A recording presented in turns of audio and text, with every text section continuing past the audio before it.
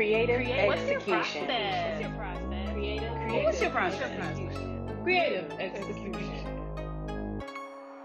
I'm your host, Brianna Elmore, and this is the Creative Conversations podcast presented by One Choice Magazine. So today, thank you for tuning in to another episode of Creative Conversations podcast. I'm your host, Brianna Elmore, and today, you guys, we have someone so special to me personally, but also special to the creative world. Her name is Destiny Cole, and let me tell y'all, she is a writer, a showrunner, a director. She's a producer. She is an amazing cook. She has amazing taste in Greek organizations. She is one of the sweetest people that you could ever meet, and she is just one of my very, very, very, very good friends turned family, if you will. So without further ado, here is Destiny Cole. Thank you. I appreciate it. I'm really happy to be here, Bree. I love you. Yes, I love you too. And I'm not going to get emotional on this one, I promise you. I felt it welling up, and it's got to calm down because we have interviews to do.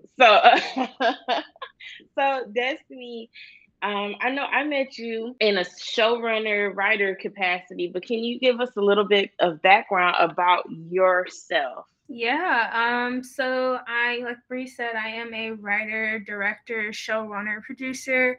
I went to University of Michigan in undergrad, majoring in film, television, and media.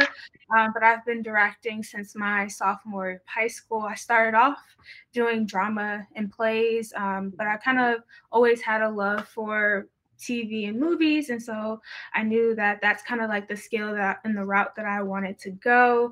And so I've directed shorts, I've directed a couple music videos, but really I'm really interested in being a showrunner for television and then also directing features in the future. Currently living in LA. I moved to LA last August from Detroit, Michigan. And I work as a production assistant at Nickelodeon for a show called Danger Force. So wow. kind of like what I'm doing right now. Listen, I feel like, first of all, if you working at Nickelodeon, first of all, let that sink in. She knew what she wanted to do. I admire that a lot. Like what I'm taking, I admire you knowing what you wanted to do in college and then actually lead a joint and do it. I really wish I would have had that type of foresight to be able to major in what I wanted to understand, because I thought I majored in what I wanted to. Like my parents weren't like, you've got to do this. And I saw the people whose parents were like, no, you have to stay in one particular lane. Mine didn't do that, but it took me a long time to kind of circle back into the creative realm. And it's just like, even though I caught it still in my 20s, I'm still like, I wish I would have gotten that education formally in college. That's real. It wasn't easy though. Like I said, I wanted to be a director since like sophomore year of high school. Before that, I wanted to be an author. I've always wanted to do something creative, and I've always loved writing. But I was also just really good at school. I was getting straight A's. I was good at really good at math, and I was like a tutor in this math program all throughout high school. I was good at science. And my mom and my dad, they supported me wanting to be a creative because they're both entrepreneurs. So they just had that mindset of being like, it's okay to struggle to get to your dreams as long as you're working towards being happy. But I had other family members who were like, I went to one of the top high schools in Detroit. They're like, and I got into University of Michigan, #1 public university in the country. And so they're like, you're going to go to this great school and get a film degree. Like that's what you're going to choose to do when you can go. They have like one of the best engineering schools. You can be an engineer, do something else. And I've always had other family members all throughout high school telling me, okay, you're going to move to California. Because I always wanted to move to Cali. They're like, oh, you're going to move to California and be a director. You need to have a backup plan because this industry is like 1 in a million, just like being a singer or anything like that. It's in their mind, it's 1 in a million, and the odds of it happening weren't that great. And Mm-hmm. even if they were that great, you're still going to have to struggle a lot before you get there. And so I struggled with that a lot throughout high school. Like, I was like, maybe I'll be a psychiatrist, or like maybe I will go to be an engineer and just do film on the side. But it's just like, it was just something in me that just wouldn't let me commit to a plan B. Mm-hmm. Film was my plan A, and I let it be my plan A. And I kind of like, that was one of my first things, was just like deciding to, like, that was one of my first real big decisions as an adult, was deciding to like go against people who I look up to and I admire, and their advice is like near and dear to my heart, and just like following what I felt was right. And I tried, even in college, I tried to have like a double major. I tried to have like a minor, something else other than film that could be my safety net, but it never fell through. And so I just went ahead and just plowed right forward with the film. So it's not That always is that's really dope though, because I feel like at some juncture in the journey on creative stuff, I think that every creative, well, I don't want to say anything definitive. I feel like most creatives kind of experience something like that where it's like a battle of self, right? It's like, should I do something more stable? But really, what is stable? Because they can fire you at a they can fire you anywhere. Just saying. Like, or you could just not get a job with one of those places and you did everything right. And Mhm. and it's still not necessarily fall in alignment to being successful because you I went a business route, but then you see those glass ceilings and they're Mhm. super clear. It's just like, oh, well, being a person of color, being a woman, even being a man, being whatever your intersectionality is, whatever you identify as, that can become a barrier sometimes in those settings because they're used to one thing sometimes. And so I feel like that's such a hang up that a lot of people kind of get on. But I loved what you said about like you didn't have a plan B because I feel like to be a creative, you can't really lean on a plan B. If it's really going to work, you know what I'm saying? If it's really going to work and take off, you have to have not that. Like you have to believe in it. It's like it can't be that easy and that safe for you to back up out of it because it's just like, well, why wouldn't I be safer? It's almost like going out in the rain and you have an umbrella but choosing to just get wet. Like it's like, no, you can't. Who would just choose to get wet? Like, but it's like, the plan is like it's like either I'm running to the car with no hood on or I'm gonna have this umbrella, but either way, I'm gonna get through this rain. I don't know. I kind of think of it like my hair is natural anyway. You know what I'm saying? Yeah, Like, yeah, if I was wearing a press or something like that, then I'd be more concerned about the rain. But I believe in myself, and I know I'm talented. So my hair is natural anyway. What the rain gonna do but make my curls pop more? So exactly. That's literally, I'm telling you, it's so freeing. Maybe if you're not natural, maybe y'all should try it because I do not care I if know. it's rain. uh, but I feel like for me, I was like, because I was in a voice keyboard class from sixth grade to 12th grade, because my school was kind of like fine and performing arts. Like they had those type of classes. And so my parents, they wouldn't let me go into like a math and science class because they were like, you've been doing very well in here. We want you to be exposed to this type of whatever. So that Mhm. was cool. And I'm thankful that they did that. But like when I graduated, I was like, I can't go into music. I'm not about to.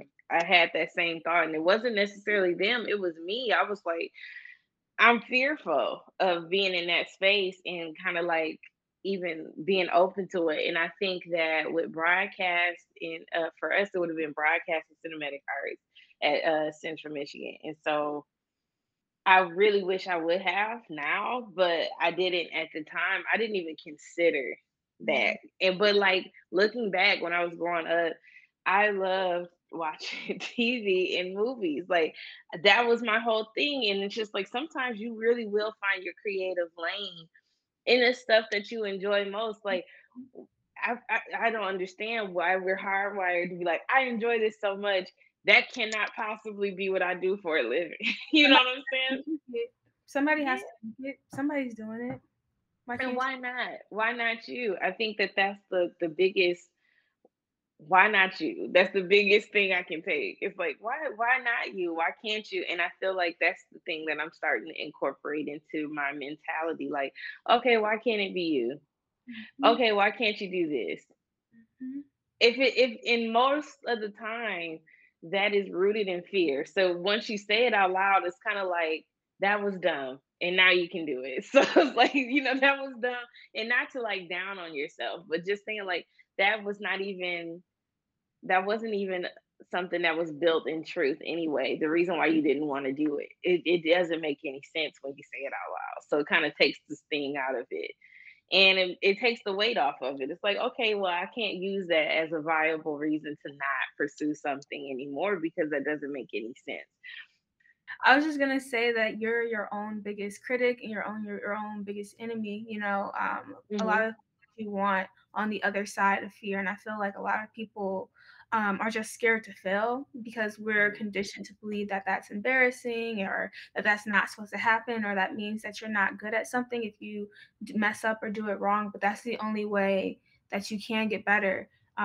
And the more that you try and take those leaps of faith, the more you'll start to believe in yourself, and the less you'll be fearful of you doing the things that you want to do because you believe that you can do anything. So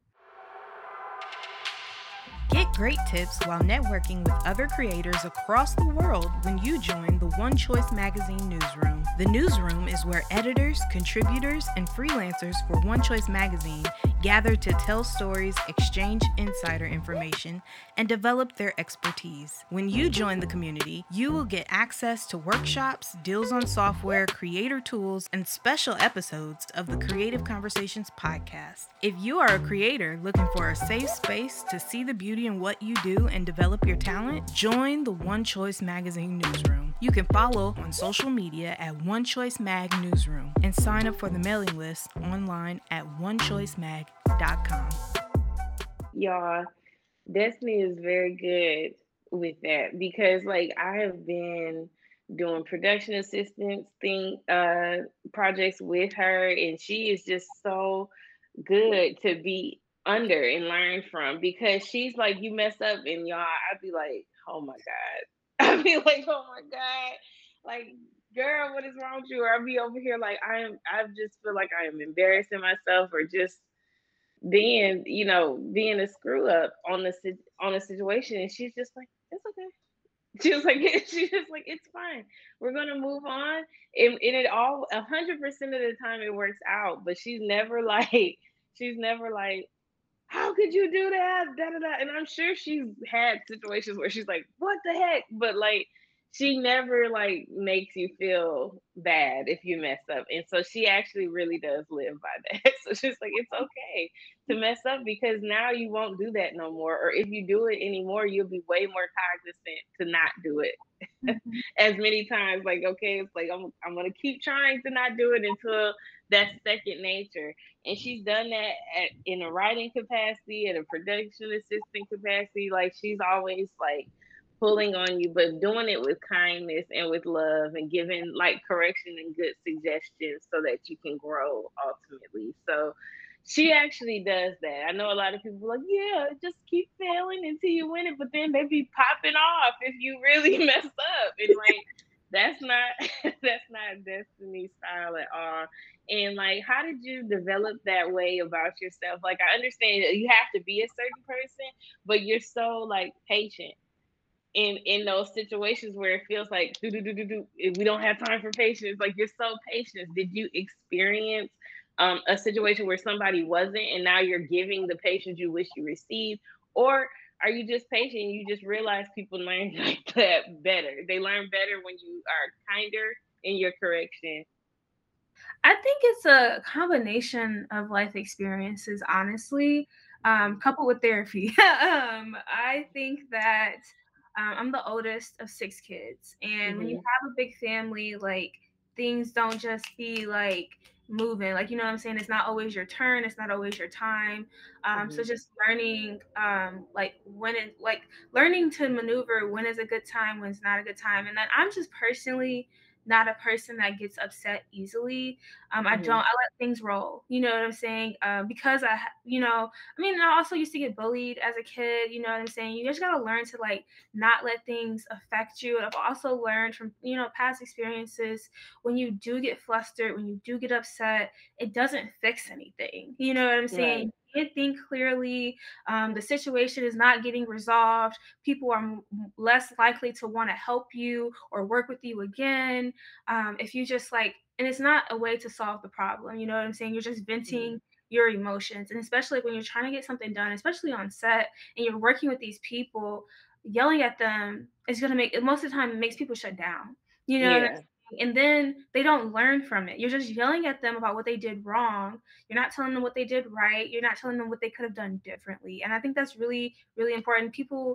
A lot of people in power always focus on what you did wrong, wrong, wrong, wrong, wrong. And if you never tell the person that you're working with or that's working under you how they could have done something differently, what thought process you would have had, they're gonna continue to mess up. They're gonna continue to make that mistake. You know what I'm saying? I think you have to take any, it's okay to get upset if it's happened over and over and over and over and over again and they're just disregarding your advice.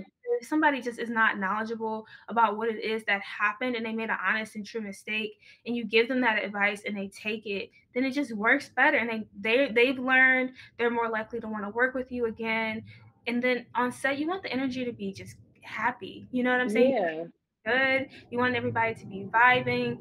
If you run around yelling like a dictator, like everybody's gonna hate you. You know, the project's not gonna be good. People aren't gonna be at their best selves to create magic. So like I said, just a mixture of me having siblings and just learning how to navigate them and their emotions, and then therapy too, because I'm a perfectionist, and so I'm very, very hard on myself, and doesn't I don't allow myself to make mistakes. And just working with my therapist, and that's like one of our biggest things this past year is me unlearning that behavior and allowing myself to make mistakes and not feeling like it's the end of the world when I do, because since I know that feeling, I know how other people feel, and so I can kind of Yeah. help them navigate that too. Like, I understand what you're going through because I feel the same way about myself, but I know it's not beneficial and it's not going Yeah. to help you in the long run. So, Yeah, it's super counterproductive, and I think that that is, I don't know. I don't know if that's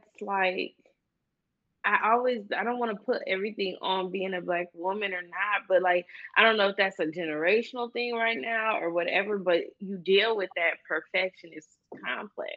It's like, mhm, I feel like if I'm not all the way on, then I'm trash, and that's like, and then you down yourself, and then you start downing yourself and mhm, doubting yourself as well, and it's just kinda like, that is not going to help you get to this point. But it's like, I think that the magic place exists where you start using that. Like, you mhm. use your imperfection to pour into Yeah, your project. You know what I'm saying? Because I feel like that's when you get to the authenticity of the project as well, because humans are flawed. Humans are not perfect, and that's okay. And I feel like when we all can see, like, oh my God, you do this too? Like, you know what I'm saying? Like, I felt like, for me, I I don't know if you can see it, but Beyonce is on my wall. Love Beyonce down. Okay, but when she made Lemonade, that humanized her a lot. And I know that she's a person, but everybody doesn't see her as this person. We see her as more of like the entity that is Beyonce. You know what I'm saying? you It's know? yes, the icon. So we're not really thinking like, oh, she don't deal with craziness that we do, you know what I mean? Or you might see slips here and there, everybody saw the elevator situation, but we don't know what happened, we don't know. And then of course you're gonna blind support her regardless. But like, it just kind of like her actually saying, like, hey, I went through X, Y, and Z and I got through it and now I'm gonna tell you about it. But it was important for her to go through that and deal with it. But that endears people, like, okay, wow, I might have went through that. And so that's why that project probably for me hits differently, just because, Connected. just, yeah, just off of that strength. So I think that when you're creating spaces for stuff, it's important to capitalize on like the things that humanize us, which is in turn the imperfections that we'd rather people to not see. People can't relate to being perfect, but they can Yeah. relate to, you know, the struggles that they've had in their lives. And I feel like that's what makes the best art, is when somebody is able to connect and relate to it. And that's when people, that's how you build a fan base, you know, that's how you build a following, is people like, I connect with her. Either it's like, I aspire to be like this, or it's Mm-hmm. like, I've been through this, so I know we have a shared experience, and people love Mm-hmm. Yeah, and I think as creatives, it's like it's like it's such a broad thing to say, because a lot of the times you can't just peg a creative as one thing. Usually they have other talents and things that they contribute to their art. So we have multi hyphenates everywhere, and I feel like with it being so like it's not oversaturated, because I feel like everybody has something different to offer just because of that. Mhm. However, I feel like you stepping into your truth and being honest is really what's going to set you apart. Yep. Honestly, because it's so many people that identify as creative, but it's only going to be one Destiny Cole, period. Yeah. So it's It's like, all how can we do that? You can't market another person. You can only capitalize on being yourself. So it's like you might as well lean into that. that's literally, like you said, that's like the best way for you to set yourself apart, because nobody has your lived experiences. They only have Mhm. theirs. Nobody has your you know your identities and have experienced them in the way that you do. Like, Brianna, you're a Black woman, I'm a Black woman, but we grew up differently. You know what I'm saying? We have Mhm. different dynamics. You know what I'm saying? We've experienced different things. We went to different schools. We lived in Mhm. different places. Like, when that happens, it just makes for a totally different experience. Like, I feel like, and you know this, that most of our friend group out here is from Michigan. And it's just because Yeah. we can connect on that level. It's just like, we're from Michigan, we know these same things, we have these same values. And not even just from Michigan, but from like very proximate like cities in Michigan, you Mhm. know? Mhm. And it's like, I find it's harder, like not harder, but yeah, no, it's harder to relate to people out here. Not that it's impossible, but it's just Yeah. different, because they don't have the same knowledge or experiences or know the same places that I do, and Mhm. know the people. Like, we know people who know people who know both of us. You know what I'm saying? Like, Mhm. it's just different. And we have like I feel like especially like when you are like a transplant in another city, it's Mhm. so important to get people that understand like terminology that you will understand. Like you don't even realize some things, like for example, soda versus pop. It's pop. It's Okay? It's it's pop. It's pop. It's oh, pop. So like so like stuff like that, like I don't have to explain what I'm saying. Although it's good to have like the influence from different places and stuff, and of course you're gonna make friends from different places, especially being somewhere like LA where you got people from everywhere, all over the world. But it's something that feels again familial, but also familiar, especially when you're away from home, you're away from everything that you know and that you grew up with. So I love being able to talk to all of our Michigan friends and be like, oh yeah, I'm from Saginaw, and they know what I'm talking about. I don't have to explain where Saginaw is, y'all know what Saginaw is. Like, you know what I mean? Like, okay, it's like Detroit, because like, or if anybody didn't know, for Black people in Michigan, it's Detroit, Saginaw, Flint, Grand Rapids, and Lansing. That's mhm. about it. You might get like Muskegon, definitely Muskegon. Or, you know, the Uh, border, like Metro Detroit area, people be claiming, you know, yes, Southfield or Bloomfield, or these you know are what I'm the bigger places. Yes, saying? and listen, in Detroit, they want to know. They want to know your direct address. If you say you are from Detroit, you may not just be like, "Oh, I'm from Detroit." They want to know what side. Okay. And if you're not one or two sides, then you from another The city. Like it's like, yes, you're from a whole other city, and that's fine, but they gonna have that in their mind. Like you gotta be one or the other, boo. Can't be can't be You can't be claiming the city if you ain't live in the yeah. city. I ain't never heard nobody say I'm from North Detroit. That's all I'm gonna say about it. I ain't never heard that. You So got they and neither have they. You got Huh? Southwest. I said you got Southwest Detroit. That's like near like the border to Canada and like Hmm. Mexican town and all that. But that's still getting Other close to than like that, here and but everything. I But said I said what I said on that North. I ain't never heard nobody say that, and I lived in Detroit for 4 years. I ain't never heard nobody North Detroit. No, no. They gonna tell you where you from for real. They gonna, and it's not gonna be nothing with no Detroit. But y'all understand like different sayings and stuff. Like it's just something that's familiar. It's like you don't feel like you have to explain sometimes. So connecting on those different levels where it's like we don't have to explain this because we know you see me, I see you. And then that makes it easier when you're somewhere so far from home. Like I hear a lot of people say that like all my friends from like high school that ended up going to different schools down in Florida or wherever, where Mississippi, wherever, they'd be like, "Oh, we got our Michigan clique over here, down here, the Michigan folks," or So I'm sure every state does it, and like I've even heard people say like even out here like they're from Mississippi, they find Mississippi people and then that's who they be with. Like it's like you do find it because you have to have some type of connection with people. I think it's helpful. yeah. So I will say, like in the creative space, you have truly created your own lane. But I think that is in large part what being a creative is.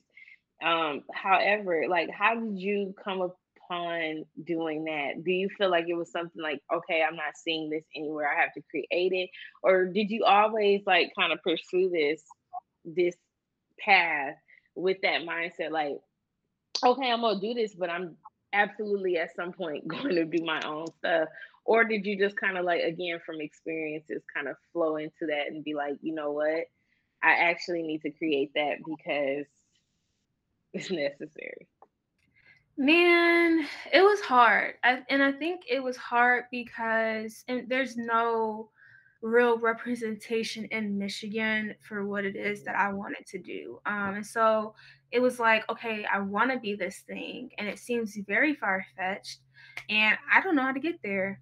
Like I Hmm. have no idea. So it was really just like when I was in college, just like trying to find my avenue on how to get there, asking people, what they had done before, my family like grasping at straws, trying to find people that they knew who were kind of similar related in the industry. And really what you find out is that everybody gets to where they are in a different way at a different time, and it's really a lot of it is just luck. And Hmm. so I was having a really hard time trying to navigate how to become a film writer and director. Like in film school, they teach you how to do the technical stuff, how to format a screenplay, how to work a camera, but they don't teach you what the industry is, how to get into the industry. Well, at least mine didn't.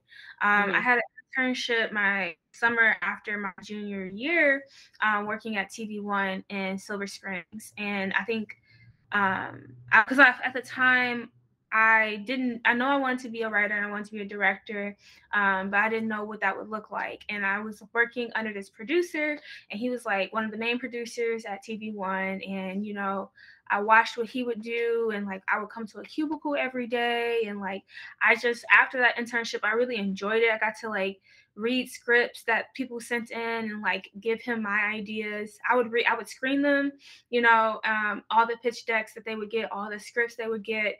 And you have to kind of think of a mindset like, does this, not if it's good or not good, but does this work for TV1 and their audience? Would this be something that this would cater to their audience and their audience would want to see?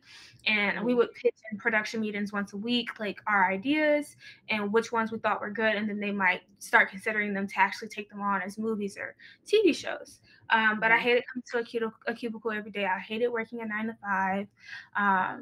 It was cool to like, work on the different editing cuts of the movie, and it was cool to do those things.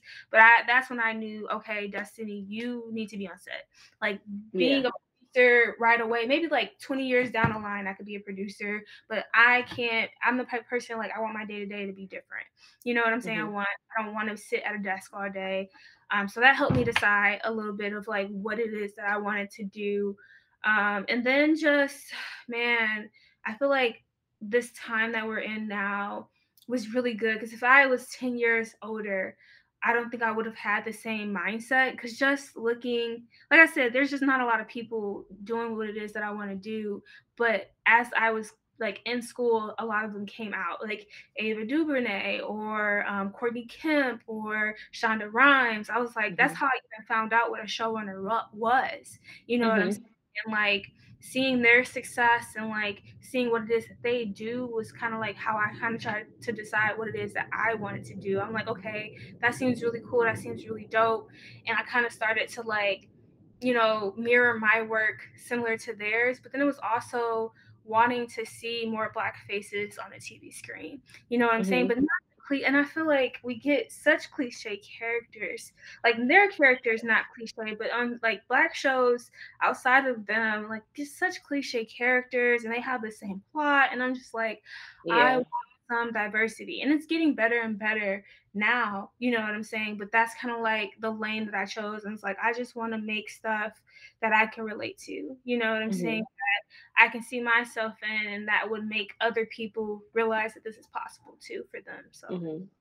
that, I agree because we get put in a box. Either we're gonna be the sassy sidekick, we're gonna be the complete B word, we're gonna be we're gonna be just super strong, resilient, or we're gonna be a like black savior. And it's just kind of like, or we again, and then if you're the black savior, you have to still play the background for somebody else to push somebody else's story along, and it's just kind of like it's draining. And although we can be those things, people are so much more multifaceted than that. And it's just kind of like, or you're gonna have like a bougie character, you're gonna have like the free to be you and me character, you're gonna Black have, power character, yeah, black power character. You're gonna have the straight and narrow person, the suburban person, which I didn't have people from suburbs and they don't like that like either. that. Yeah. Or and you're gonna have a wild person, or the person that's like, oh my god, I can't believe she said that. Like that person. And again, those are all fun, and I do think that they play an element, but then sometimes like some of my favorite shows, it's just like I see myself as a hybrid between two characters. Like for Living Single, they had that again, this is older and it's a classic. However, I see myself as more like a hybrid between Khadijah and Sinclair, Mm. as opposed to just one definitively. You know what I'm saying? Like I see Yeah. that, and I think those type of characters, it's time to see and build those, because it's just like you can be flighty and smart. You can't, because people have Yeah. crazy moments, or you know what I'm saying, or you can be funny and serious. I feel like it's all about character development. What I'm finding, and even like now, since I've started embracing and writing, screenwriting, I kind of like watch TV differently. I Mhm. don't watch it the same way, or be like, dang, I wish they would get more into this character's story. Or Mhm. dang, like this is such a good character. I wish we could flesh this person out a little bit more so that we can understand. Okay, Wait, get but it. yeah, I there was a conversation that I had with one of my film friends that just have like it's always like stuck with me, and it's like, Hmm. how many movies have you seen about a white man and his dog? How many are there? There's a million. Wow, There's a there million. are a lot. There are a lot. Why can't we just have Black movies like that where it's just Black people living life? Black man and his dog, a Black family just Yeah. on a trip. You know what I'm saying? Like, why does Hmm. it always have to be related to our Blackness and our struggle? You know what I'm saying? Like, Yeah. white people don't have that same burden. White creatives don't have that same burden, because what struggle do they have to like, monetize or like showing in on TV and stuff like that? It's just like we have regular lives that aren't necessarily related to that all the time, and I want to tell those stories too. What about a Black Yeah. because like you got so many. There's so many. I'm like, every time I see one coming out in the theater, I'm like, another movie about a white man and his dog. You know what I'm saying? Like, that always just set with me. I don't know. No, that's true though, because and the thing is, and then like people are eating it up every time. It's such a quick formula. Shed a tear. Yet, listen, my whole household, we watched that and everybody just went on to their room. It was like, okay, I'm gonna need a minute. I'm gonna need a second. You know, and then like John Wick got it. Great. You know what I'm saying? So same conversation anyway. And yeah, I think that's the kind of stuff like I want to do that. I want to create that type of stuff too because it's going to humanize us. You know, we already are humanized. Like, let make no mistake.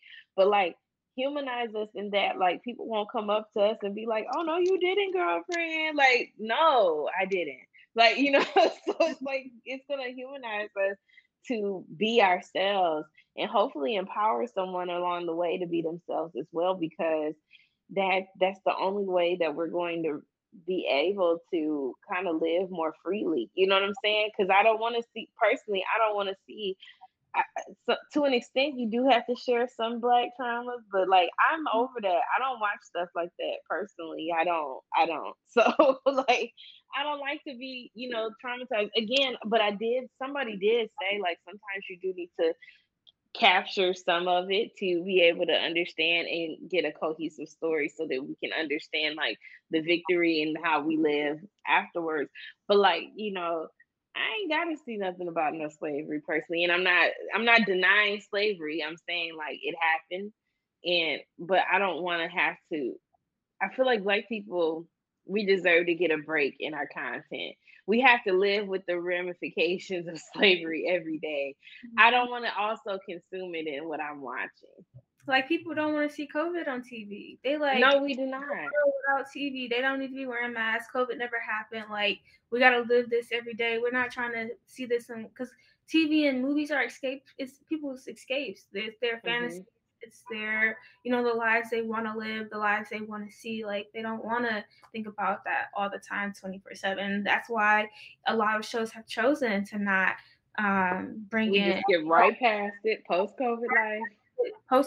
Or like it never happened in general. You know what I'm saying? That's the thing. Some shows are doing like post-COVID, and I like it. I like that too. But some of them are just like COVID never happened. It was never a thing. It wasn't a thing that these characters experienced, and because it's all fiction, we have that opportunity to do that. Like even when I was starting to come up with the idea for like my show, like that was something me and the producers talked about. We were like, is this gonna be post-COVID? Are they gonna be in COVID? Because the premise of the show came from me and my roommates moving out here, and a lot of things that we dealt with was COVID related because it was mid-COVID when we moved to California. So then it was like, it would be cool to have this in the story, but it became too much. You know what I'm saying? Nobody wants to see that. So. And the thing is, it's just like, I think that that's what's so special about being able to be a writer and create these different stories because it's like, although it's a lot of responsibility to tell the stories properly and give everything its just due, it is also very freeing to be able to tell a story without bounds. You know what I'm saying? And we can push the limits in ways that we may not. And I think that for me, it empowers me to live a little bit more fearlessly in real life. Because it's like if I'm creating this character that is like rambunctiously themselves, and it's just like, and it's undeniable that they are not going to really push the needle forward or backwards if it's not on their own terms, then why do I settle for that in my real life? Absolutely. Like I said, that's something I've been working on, being okay with making mistakes. Cause like I struggle with making decisions for myself. You know what I'm saying? So because of that fear and just telling yourself that it's going to be okay because life is going to go on. You know what I'm saying? You're going to learn from your mistake, or it's not going to be a mistake. Either way, you're going to gain something, and it is what it is, you know? Are you looking for a lifestyle magazine that challenges your mindset and spirit? Do you need recipes to help you eat healthier and fitness tips that target your body type and needs? Check out One Choice Magazine, your trusted resource for wellness, personal growth, and spiritual development. Read articles that educate, uplift, and inspire readers to live well. Get the latest issue at onechoicemag.com. I want to know, like, so as a showrunner, so for people who don't know what a showrunner is, can you break down what it is? Yeah, so like the showrunner is basically the person who comes up with the concept of a TV show, and they are the main writer and executive producer for that show. Most of the ideas for the show have to go through them to approve. Like they come up with most of the stuff, of course, themselves. But of course, most people have a writer's room and other EPs and writers that they trust, and they bring ideas and they pitch it. But the showrunner gets the last final say. Like it's their show ultimately. So. Mm-hmm. And so that's the head hunch, okay? Courtney Kemp, showrunner of Power. Ava, but Shonda Rhimes, she was for Grey's Anatomy. Scandal, How to Get Away with Murder, like Prentice Penny for Insecure. And it was Ben Corey Jones for the show 20s or Boomerang. It was Boomerang. So yeah, so that's like the showrunner is the person that's making all the decisions, putting out all the fires, understanding what's going on all of them, but then also making sure the direction of the production is going in the right direction. Make sure that characters, because they're there. Yeah, and making sure we're staying on track with time, making sure that everybody is where they're supposed to be at while you're all over the place as well. So in doing that, what do you feel like? So with every jurisdiction of creativity that you associate with, so showrunner, producer, director, writer, did I miss one? No, that's it. Okay, so with all those different roles that you play, what is the most difficult and most rewarding part of each? So for each one. So for show running, I feel like the most difficult part is being open to others' ideas. Because like I said, it's like the project is your baby. You know what I'm saying? You came up with it. You came up with this concept, but being able to, and I feel like that's with writing too, because it's still yours. It's your idea. You created it. Being able to let go of your original idea and being open to other people's ideas, because two heads, I firmly believe like two heads are better than one, and you have to be open to other people's ideas that could make it better. Just because it's yours doesn't mean that it's 100% the best route to go. And so I think that was like my, like being able to just like let go of like, no, this is how I wanted it. This is how I pictured it. And being able to actually listen to other people's ideas and like what they thought would be good. But also choosing when to say no. You know what I'm saying? Like, no, that isn't the way I want to go. Like that, you know what I'm saying? That I feel like is the hardest, but like the most rewarding is definitely seeing the final product. Seeing your vision, your baby, like come to life, you know what I'm saying? And then a real thing, and like a thing that people like and are excited about or enjoy. Because I feel like that's how I do it. I want people to enjoy my content. I want people to, want to watch it week after week. Like I want a show like Scandal, like where people was parked in front of the TV every Thursday. Like, I miss it. Like, I can't do anything. Scandals. That was me. That was literally me. Listen, I was in college, so me and my roommate, we were like, lights out, door locked, TV only thing on. And it was just like we discussed what just happened on commercial breaks only. Like after that, shut it down, watch. And then it was just like after we'd be like, girl. Like it was just but life stopped for an hour on Thursdays. Truly. Like that's my dream. Like, I mean, I know that like that's not how TV is like set up anymore. There are still some shows that come on weekly that people park in front of the TV. Insecure, for instance, like it come on every Sunday, and I don't always watch it on Sunday. But Right. Not this last season. I honestly have been more forgetful about it. It's just I don't know if it's just the times that we're in right now, or it's just like kind of because it's like we're like a, I guess, pandemic hybrid. Because like last year it was like we in the house, we locked, we need the season, sis. Mhm. This year it's like we in the house, but not all the time. Like so, it's just like I will forget. Sometimes I be forgetting the days too. So there's that. The thing is that it's like I said, it's different because it's on streaming now. So I don't have to watch it on Sunday. You had to watch Scandal or record it, or you was gonna miss it, or you could have watched it on demand if you had on demand. But that was But the whole thing. Then you had to add that package.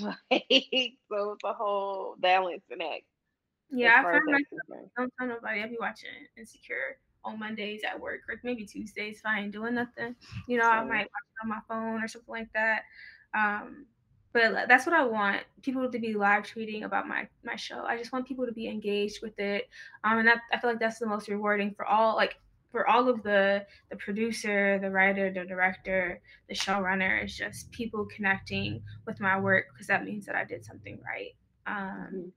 but challenging for director is just like director, you're managing everybody. You know what I'm saying? But you're also, if you're not the writer, you're also trying to keep the writer's vision alive, but while meshing it with your vision. Um, Hmm. Also, like managing all these other people who also have these visions because the cinematographer has their own vision, different Hmm. producers, and you have to collaborate with them to come up to one agreement. The writer has one way that they viewed it when they wrote it, and you have a way that you viewed it when you read it. And so then you Hmm. guys connect on like what it is that you guys want to see come onto the screen. And then the producer is like, okay, we have the money for this. So you guys got to take Yeah. several notches. We can't do all of that. So then collaborate Hmm. with the producer, trying to find the money that it is that you want. It's just like you're a lot of being a director or a lot of being a creative is a collaborator, which is also like why I find it so important to remain calm and like listen to people because if you don't like people, working on a set is not where you should be. You know what I'm saying? Because it's Yeah. nothing but talking with people. It's hundreds of people on crew sets, like hundreds. Like you have to be able to communicate, you have to be able to listen, and like I said, you have to be able to be open to other people's ideas, but not too much to where your vision is lost. Because at the end of the day, as the director, the writer, the showrunner, it's your name on it, and it has to be something that you're proud of too. So, That's a fact. What about as a writer? writer, like I feel like I said, the hard part is releasing um, control. You know what I'm saying? Hmm. And that's why I wanted to become a showrunner is because I don't have control if I'm the showrunner. Like most people, like writers, they sell their script and then they have like for movies. When you sell your script for a movie, like boom, your control is like gone. Like they can do depending on what your contract says, like they can do what it Hmm. is that they want to do, and it can be something that completely different from what you originally envisioned it to be. I hate Hmm. losing control like that, which is why I kind of like came over to the television side because writers have more say. So directors on TV shows, if you don't know, like people don't know, they change every episode. Like you don't have the Hmm. Yes. director every episode, but the writers stay consistent. Like the writers are the ones creating the world. The writers are the ones who have control. Like even on Danger Force, like when they're on set, like the writers and the showrunners, they come down, they sit in the director's chairs and they watch the scene go and make sure it's what it is that they want, you know. And the Hmm. director is just there to direct, you know, and then they leave. They're not the ones building the character development. They're not the ones like seeing the story through the whole season. So Hmm. that's the hardest part for me. Yeah, that would be difficult. And that's what another question I was thinking of when you were talking was like, so with like the writer and director relationship, again, if you're not the director, I want like how difficult is it to trust somebody to execute what you've written properly? And that's really at all levels. I mean, like, and I'm coming at it from a writer's standpoint, and I would love to develop into those other roles as well. But like from a writer's perspective, it's like, okay, this is it, and then you have to like build your team up if you don't do all those other things on your own. But I feel like sometimes like a writer can not necessarily, not that directing is easy, but it's like you can more easily go into a directing role and a write as a writer because you know exactly what you said. So you know exactly what you wrote and how you wanted it to look. And that's, to me, that's like super, that would be a super important transition for me as a writer. Like that's something that I would love to like go into as well, as directing, so that we can get what it is that I wrote out and we can get it depicted. I think John Singleton said I became a director to make sure what I wrote came out right. Like, you know what I'm saying? Like, he was like, I didn't always want to be a director. He was like, I wanted to write, but I became a director so that I can make sure that my stuff was out here correct, like exactly as I wrote it. So he was like, so I developed into that role, not because I wanted to, but because I had to make sure that my stories kept the integrity that I wrote them with. Yeah. I think what's like outside of like collaborating with everyone for the director is being able to connect with your actors and be able to pull the emotions out of them that's needed for the performance. Mm-hmm. And I think a lot, like I said, directing is a lot of like communication and a lot of being able to relate to people and like help them understand what it is that you want to see. You have to be able to communicate what's in your head to other people for it to become a thing. You know what I'm saying? And so I feel like, yes, it's easy for a writer, not necessarily easy, but it makes sense for a writer to want to direct their own work. But I remember Mm-hmm. when I was in film school, they wouldn't allow us for certain classes. Like it would be like the writer and the director can't be the same person because then they're too attached to it to hear everybody else's ideas. You know what I'm saying? And it's harder when it's your work to communicate to other people what it is that you want to see or be willing to budge, whereas somebody outside, the director coming in and ingesting your work and being able to interpret it. You know what I'm saying? And that also just is um an example of like how good of a writer you are if people are able to interpret what it is that you wanted just from reading it, you know, because you can't control how people interpret your art. You know what I'm saying? You can just put it out there. But if you are able to put your work out there and people interpret it in the way that you were meant to, then you did something right. Are you looking for positive music that's guaranteed to improve your attitude? Follow McKissick Health on Spotify and get access to the best playlists for positive thinking. New playlists are available every month with over 2 hours of free music. We match each playlist to an issue of One Choice magazine so you can listen while you read the latest issue. Head over to onechoicemag.com to subscribe and follow McKissick Health on Spotify. So Mm-hmm.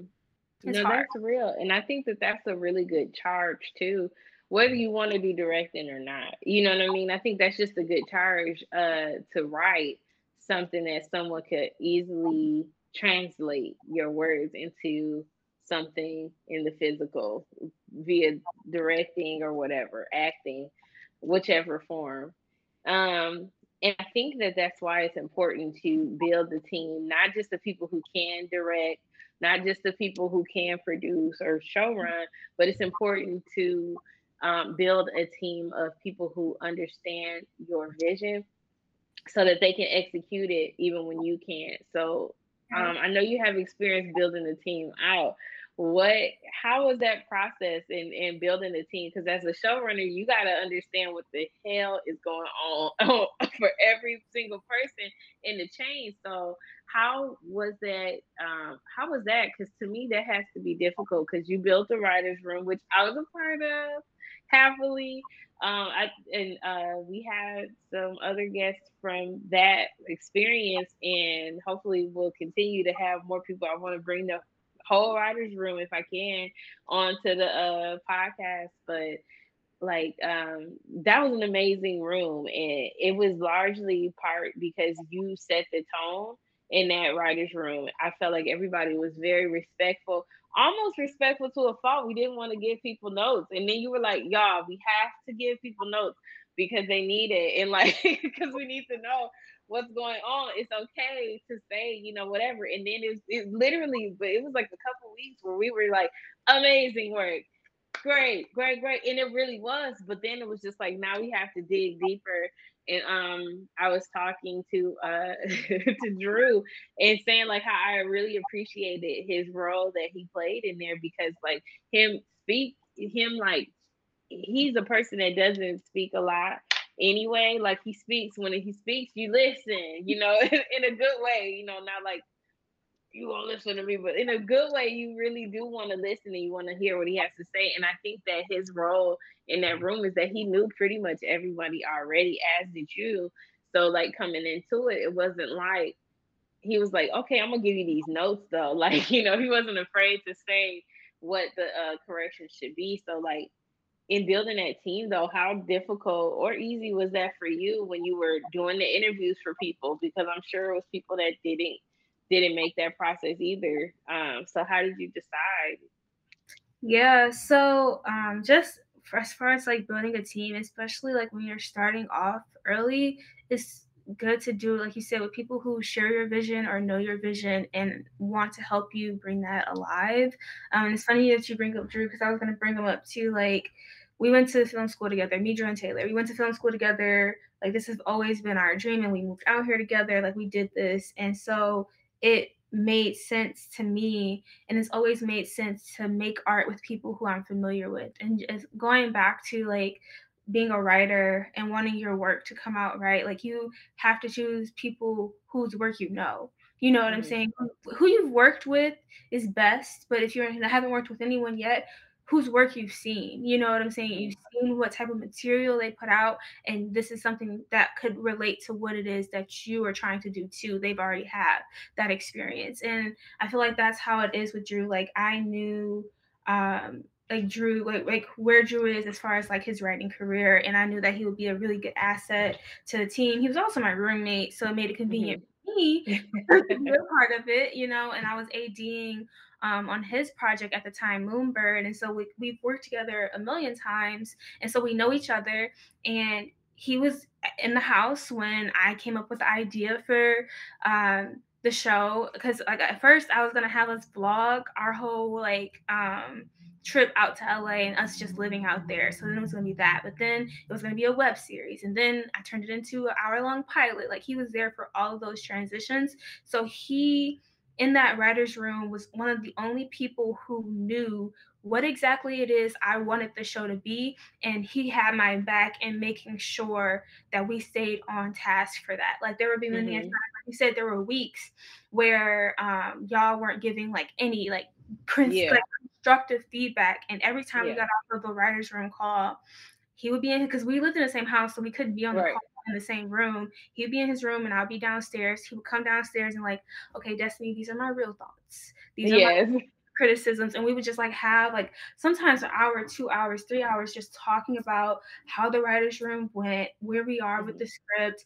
what we're going to do moving forward, how. And then also, Ambition was my first time not only running a writer's room, but being in a writer's room. And so Drew had been in writer's rooms before, so I was like asking him for like a lot of advice and like things that I remembered from school. The most important thing for me, and what things I've always heard, is just that if you're going to shoot down an idea, you have to come back with a solution. You know what I'm saying? You can't just, and it's important, like you said, to create the mood or like the tone, because there's some writers' rooms that some writers feel scared to pitch ideas because they get shot down and attacked. You know what I'm saying? I didn't want that. I wanted everybody to be comfortable. I wanted everybody to be heard.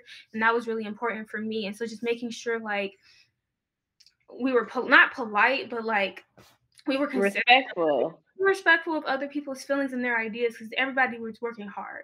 You know what I'm saying? If they weren't working hard, then I was having separate conversations with them on the side. Like, do you really want to do this? Because like I'm serious about this, and if you don't want to do this, you can go. You know what I'm saying? Like, so that was my main thing with creating the writer's room. I just really wanted everybody to be comfortable, because I didn't want it to be a nightmare. I didn't want people to have a bad experience. And so as far as like just, and that was also important to me when like picking who the writers were. Like you said, a lot of the people Drew knew or I knew. For instance, like Tyreek, I went to middle school with Tyreek. Like, So you've been on him. I've been on him. So like it was, I understood. Like and he had sent me scripts before that weren't related to Ambition to read, and he wanted my feedback. So like I knew his writing. So it was easy for me to be like, hey, absolutely, you can be in the writer's room. Drew was a no-brainer because, like I said, I really trusted his advice. I kind of had to ask. Built this with him, yeah. Like, you know, like he understood the inception of this project. Yeah, and then so Phil, knew Phil from college, but also have worked on his sets before. And so he was a producer, but wanted to be a writer. So I'm like, absolutely. But I'm very collaborative in everything that I do because I want everybody to feel heard and feel like they have a part. So like, yes, I made like the final decisions of the writers in the writers' room, but literally, and I did all the interviews too, but literally everybody had a vote. All the producers had a vote on who was a writer and who wasn't a writer.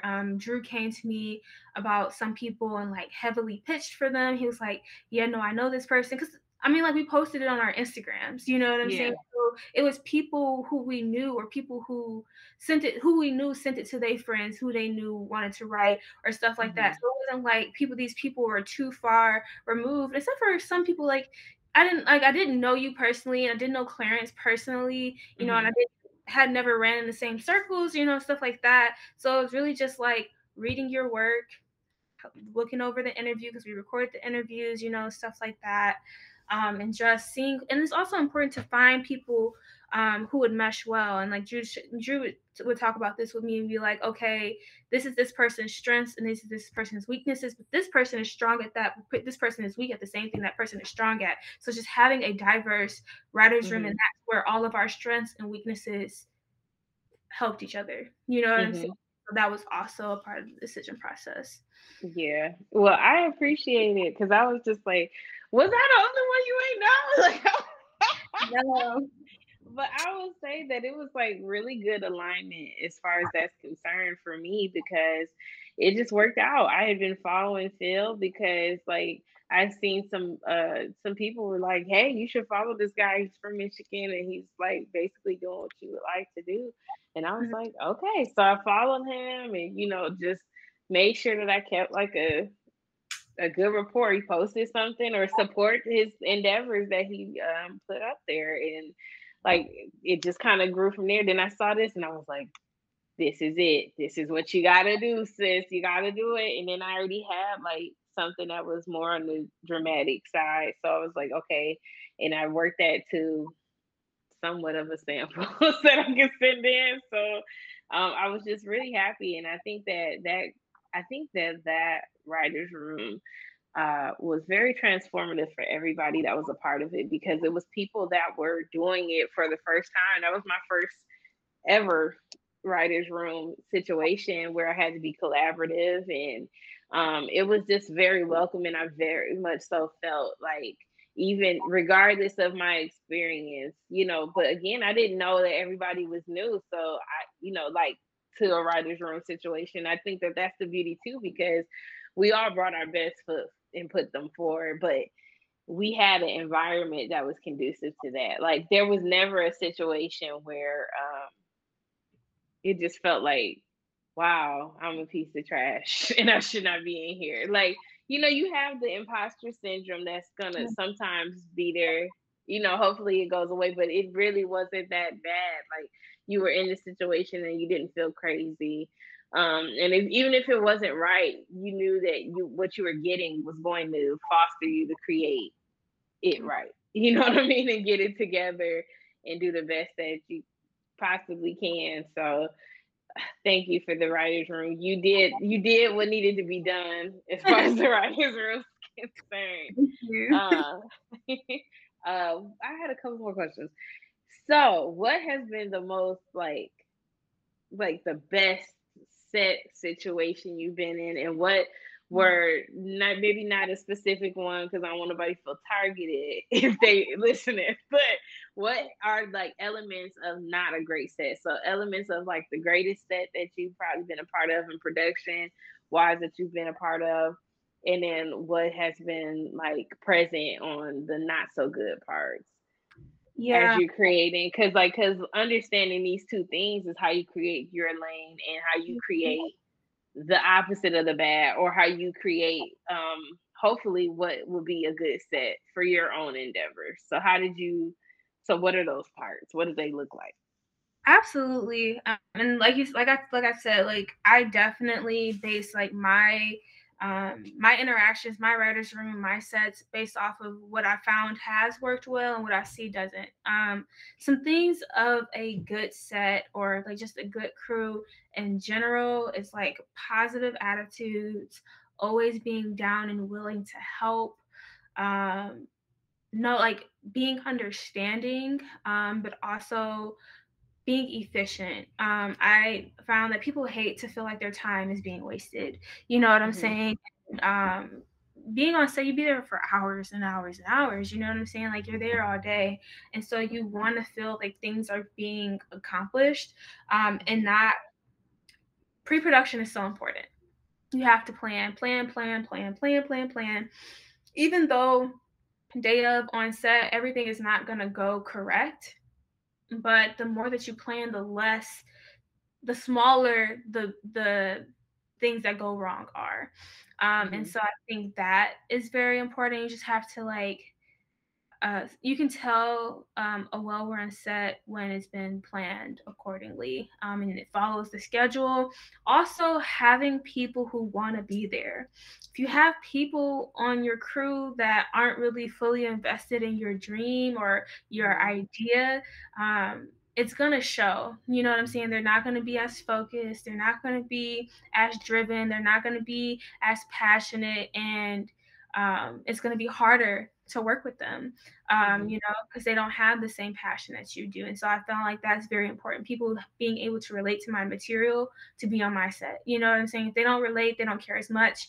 You know what I'm saying? Yeah, their name is on it, but like if we hire some random sound guy who doesn't really care about our story, like is he going to give us the best quality as possible? You know what I'm saying? Like, so yeah, just people wanting to be there, being organized, feeding people. It's important because people get hangry. Don't want That's people true. hangry, especially Also, people get headaches, all that kind of stuff. Like it's all it can get out of hand. yeah. Just thinking ahead, and whenever you plan accordingly, you're bound to have this. And just having good people on your crew, because if you got people with attitudes, people with anger issues, like people butting heads, like that can make for a really bad time on set.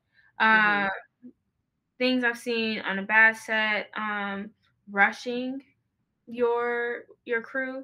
You know what I'm saying? You don't make good work when you're like rushing. You know what I'm saying? Because you miss things, mess up on things, not being understanding, not listening. If somebody has a grievance, even if they aren't right, still hearing them out. And then, because I find like people get angry when you put your foot down.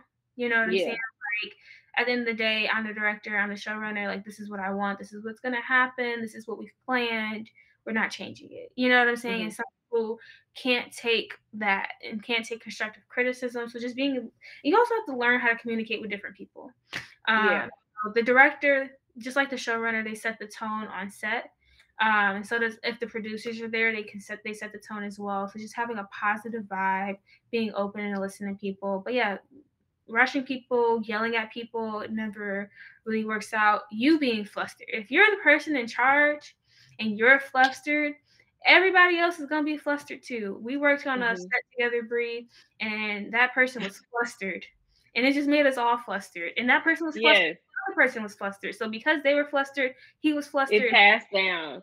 Passed down and made for a not so great experience, right? Like have to remain calm in times of like bad situations. You have to, like, if something happens, you got to remain calm because everybody's looking at you. What is he gonna do? What is you're gonna do? Like, how are they gonna react? Oh, they reacted badly. Oh, I don't care anymore. Like, you just have to, like, I think that's like the main thing, is having a positive attitude on set. Get your sleep the night before if you can. Eat something. Bring your snacks, be as prepared as possible. You know what I'm saying? Like, even as like a production assistant, what I've noticed is like, especially from that situation where we were working on, since then, that was like one of my first situations where I was like super working, and it was like, yeah, this is a real capacity. You're a production assistant now. From that, what I took was like, be prepared, have band-aids, random stuff in your, get a fanny pack, got a fanny pack after that. Are important Yeah. production assistants. If you're a production Yeah. assistant and you don't got a fanny pack, you missing out on life, because Listen, right there, okay? it's so much stuff. It's like a purse. Who has time to hold a purse? A fanny pack is already on, or like a crossbody or something. It's already on. You're moving all over the place, and a lot of the times you're squeezing in as it is to get in there and do something and help fix something or whatever. Have an array of random things in your fanny pack, like, because of because of how flustered and how many times we had to leave that set to go get little things that if you had them, or if there had been planned, like, again, like you said, pre-production, certain things were a big fluster because there was not enough pre-planning on that, on certain things. So it's just like, so the pre-planning, staying prepared, having all these like random things for sure make for a good production. And it's like, at the end of the day, hopefully you're going to get what you need to get done, but it's just like the way that you go about it can really impact the experience for the talent, for everybody behind the scenes. Like, how we go about executing it and go towards it is going to be the thing that makes the difference, because at the end of the day, you're going to get what you want, hopefully, but like, the way you go about it is really going to be what make it a good production. Another thing I just thought about when you said that, that's important to not have a bad set. Oftentimes I've noticed, if a person on set is wearing too many hats, things fall through the cracks. You know what I'm saying? Mhm. Like, you have to be able to hire the amount of people you need on set. Like, there are certain jobs on set that two people, like one person, can't do, because if they're doing that one thing, they can't do the other thing that they're supposed to do. You know what I'm saying? Like, you can't, like, it's common for small sets for people to wear multiple hats, but you have to make sure that those multiple hats don't collide. You know what I'm saying? Like, you have to make sure that if they're doing something right then, that they're not supposed to be doing something else all the way over here. You know what I'm saying? So that's really, really important. It's like, you can't be script supervisor and the runner at the same time. You literally can't do that. How you going to script supervise if you on a run? Like, that? Yeah. It's not and then that shows up in the final product, It also makes it hard for that person who is doing that job, because you also have to listen to the people who you hired to do the job. You know what I'm saying? Like, if they're telling you something and you hired them to tell you that thing, let them tell you that thing and listen to them. You know what I'm saying? right. So that's another thing too. That's true. That's true, because, and then that's what you said. Like, people are gonna get frustrated at whatever they get frustrated at. But if it's literally my job and I can't do that, I'm gonna be frustrated. Yeah, why am I here? And then you'll be, when something not right, you're gonna be looking at me crazy. I'm like, look, I told you, I tried. And then I'm mad at you because you mad at me because I already told you, but now And now my name's on it and it looks crazy, but I can't do it. It's like, it's such a trickle effect. It's like, I'm looking crazy, you looking crazy, and I hadn't been on this set for 20 hours. Not really, but you know what I mean? Like, it feel like 20 hours. it's not to be there. Yeah. Yeah, and so it's just like, we done been here from the crack of dawn until dawn the next day, and this is insane. So, like, who's like been your biggest like influence as a creative? And I know you said like now it's like cool because you get your Avas and you get these wonderful people that you can kind of see, you can kind of get a template. Like, who's like been your biggest like influence as a creative? So, like I said earlier, like, I wanted to become a showrunner because of, like, not because of Courtney and Shonda, just relating to their work. Issa made me want to make my own show and just do it from scratch and just like kaboom. But it's just like also like I really like, even though we're peers, I look up to Drew too, just because of like where he is in his career, and like we started at the same time. Actually, he started after me. Like I had already majored in film, and I convinced him to major in film too. But just like how good his writing is and like how far he's going. So I look at my peers a lot too, because I'm not the type of person to like growing up, I didn't always have like people who I aspired to be. I just wanted to be me. But I have people who like my peers, I look at and be like checking myself, like, okay, Destiny, you getting a little lax. Okay, Destiny, you can be doing this a little bit harder. You can be doing this a little bit more because your friends are doing it. So if your friends are doing it, then you can do it too. So I kind of feel like mostly I look at my peers because they tell you it's better to network horizontally than vertically, because the people who are with you right now are going to be coming up just as you are. And so that's how you kind of like make your connections. Because I feel like Ava and like Shonda, they seem so far, you're so far in their careers, like to think of me there is like a long path, but whereas my friends, if Drew became a writer next month, you know what I'm saying? I'm like, okay, Destiny, what can you do to be next? You know what I'm saying? That's how I push myself is like, and that's why I surround myself with like a lot of creatives as friends, because one, we can make work together, make magic together, but also they can motivate me and show me what I'm lacking and what I can do better. So. And honestly, shout out to the group chat. Y'all know who you are. Shout out to the group chat because it's chock full of amazing and talented Black people that are out here pursuing their dreams like so passionately. And so I agree, like if the people around you aren't inspiring you, you might be in the wrong place. Like you might be in the wrong place. And what I love about the friend group is that everybody is like at different areas, but like we see each other on a horizontal scale. You know what I'm saying? Like we see each other as people, and we're meeting and connecting as people, having fun and all those different things. And then it's just like, wow, we could actually link together. We could work together. We could, and so it's like, and do. So it's really, it's magical. I think but I told Drew this, I'm gonna tell you this.